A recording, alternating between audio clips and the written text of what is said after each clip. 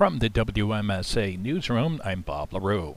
After a sharp decline in recent weeks, coronavirus cases are tracking upward again in St. Lawrence and Franklin counties, reminding us to stay vigilant and still maintain health protocols. Yesterday, St. Lawrence County confirmed 13 new cases, pushing up active cases from 95 to 106. One additional person was hospitalized for a total of 5. The biggest surge right now is in Potsdam, where 9 days ago there were only 5 cases. Now the town has 27 active individuals.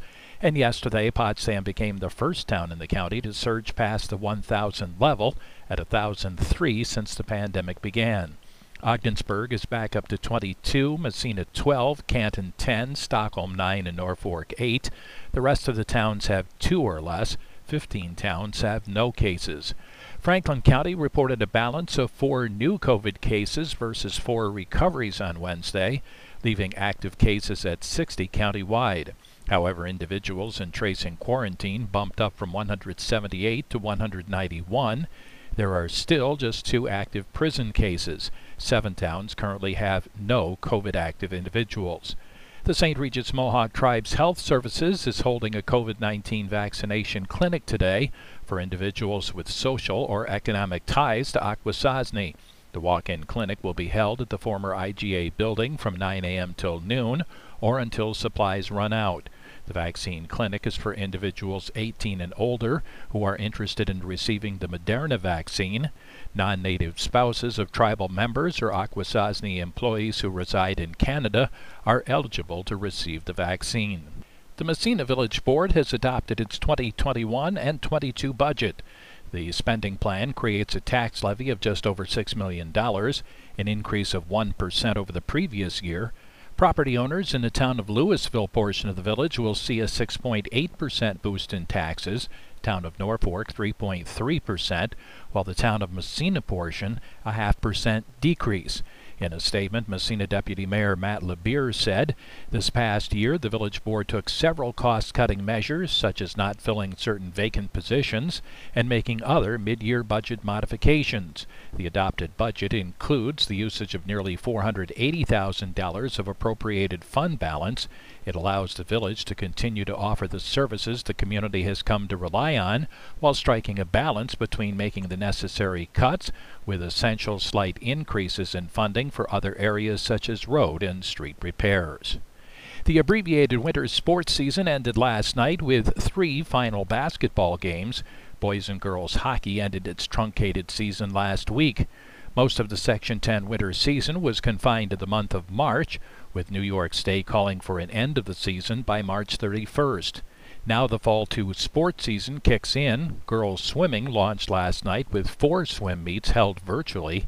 Each school swims at home, compares and calculates the scores of the meet without swimmers ever leaving their home districts. Volleyball also started with limited meets this week before the Easter break. After the break, a short 3-week football season will also take place, all while getting ready for the spring season, which is being delayed 2 weeks to allow athletes to finish Fall 2. Today begins the new fiscal year for the state of New York without an approved state budget and several issues apparently unresolved. As of last night, Governor Andrew Cuomo and state lawmakers had yet to settle several issues, including increased taxes on the wealthy and large corporations, an unresolved dollar amount for school aid, and undetermined amount for unemployment. Governor Cuomo, who has been at the center of several controversies in recent weeks, was asked if the budget would be late and only retorted, "We're going to get it done." Meanwhile, Cuomo issued a statement yesterday regarding last year's 3-month delay in the income tax filing deadline. Cuomo said with the delay in tax money, the state was forced to borrow $4.5 billion to ensure critical services and resources. The governor said $1 billion was paid back in December, with the remaining $3.5 billion paid yesterday. Quote, "We have paid back as promised."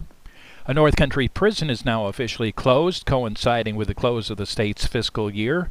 Watertown Correctional Facility, which was on the state's radar for closing just before Christmas, shut down yesterday. All of the inmates have been transferred to other prisons. 200 union employees and another 200 staff were reportedly reassigned to other state prison facilities. State officials will now begin planning how to use the facility and properly repurpose it.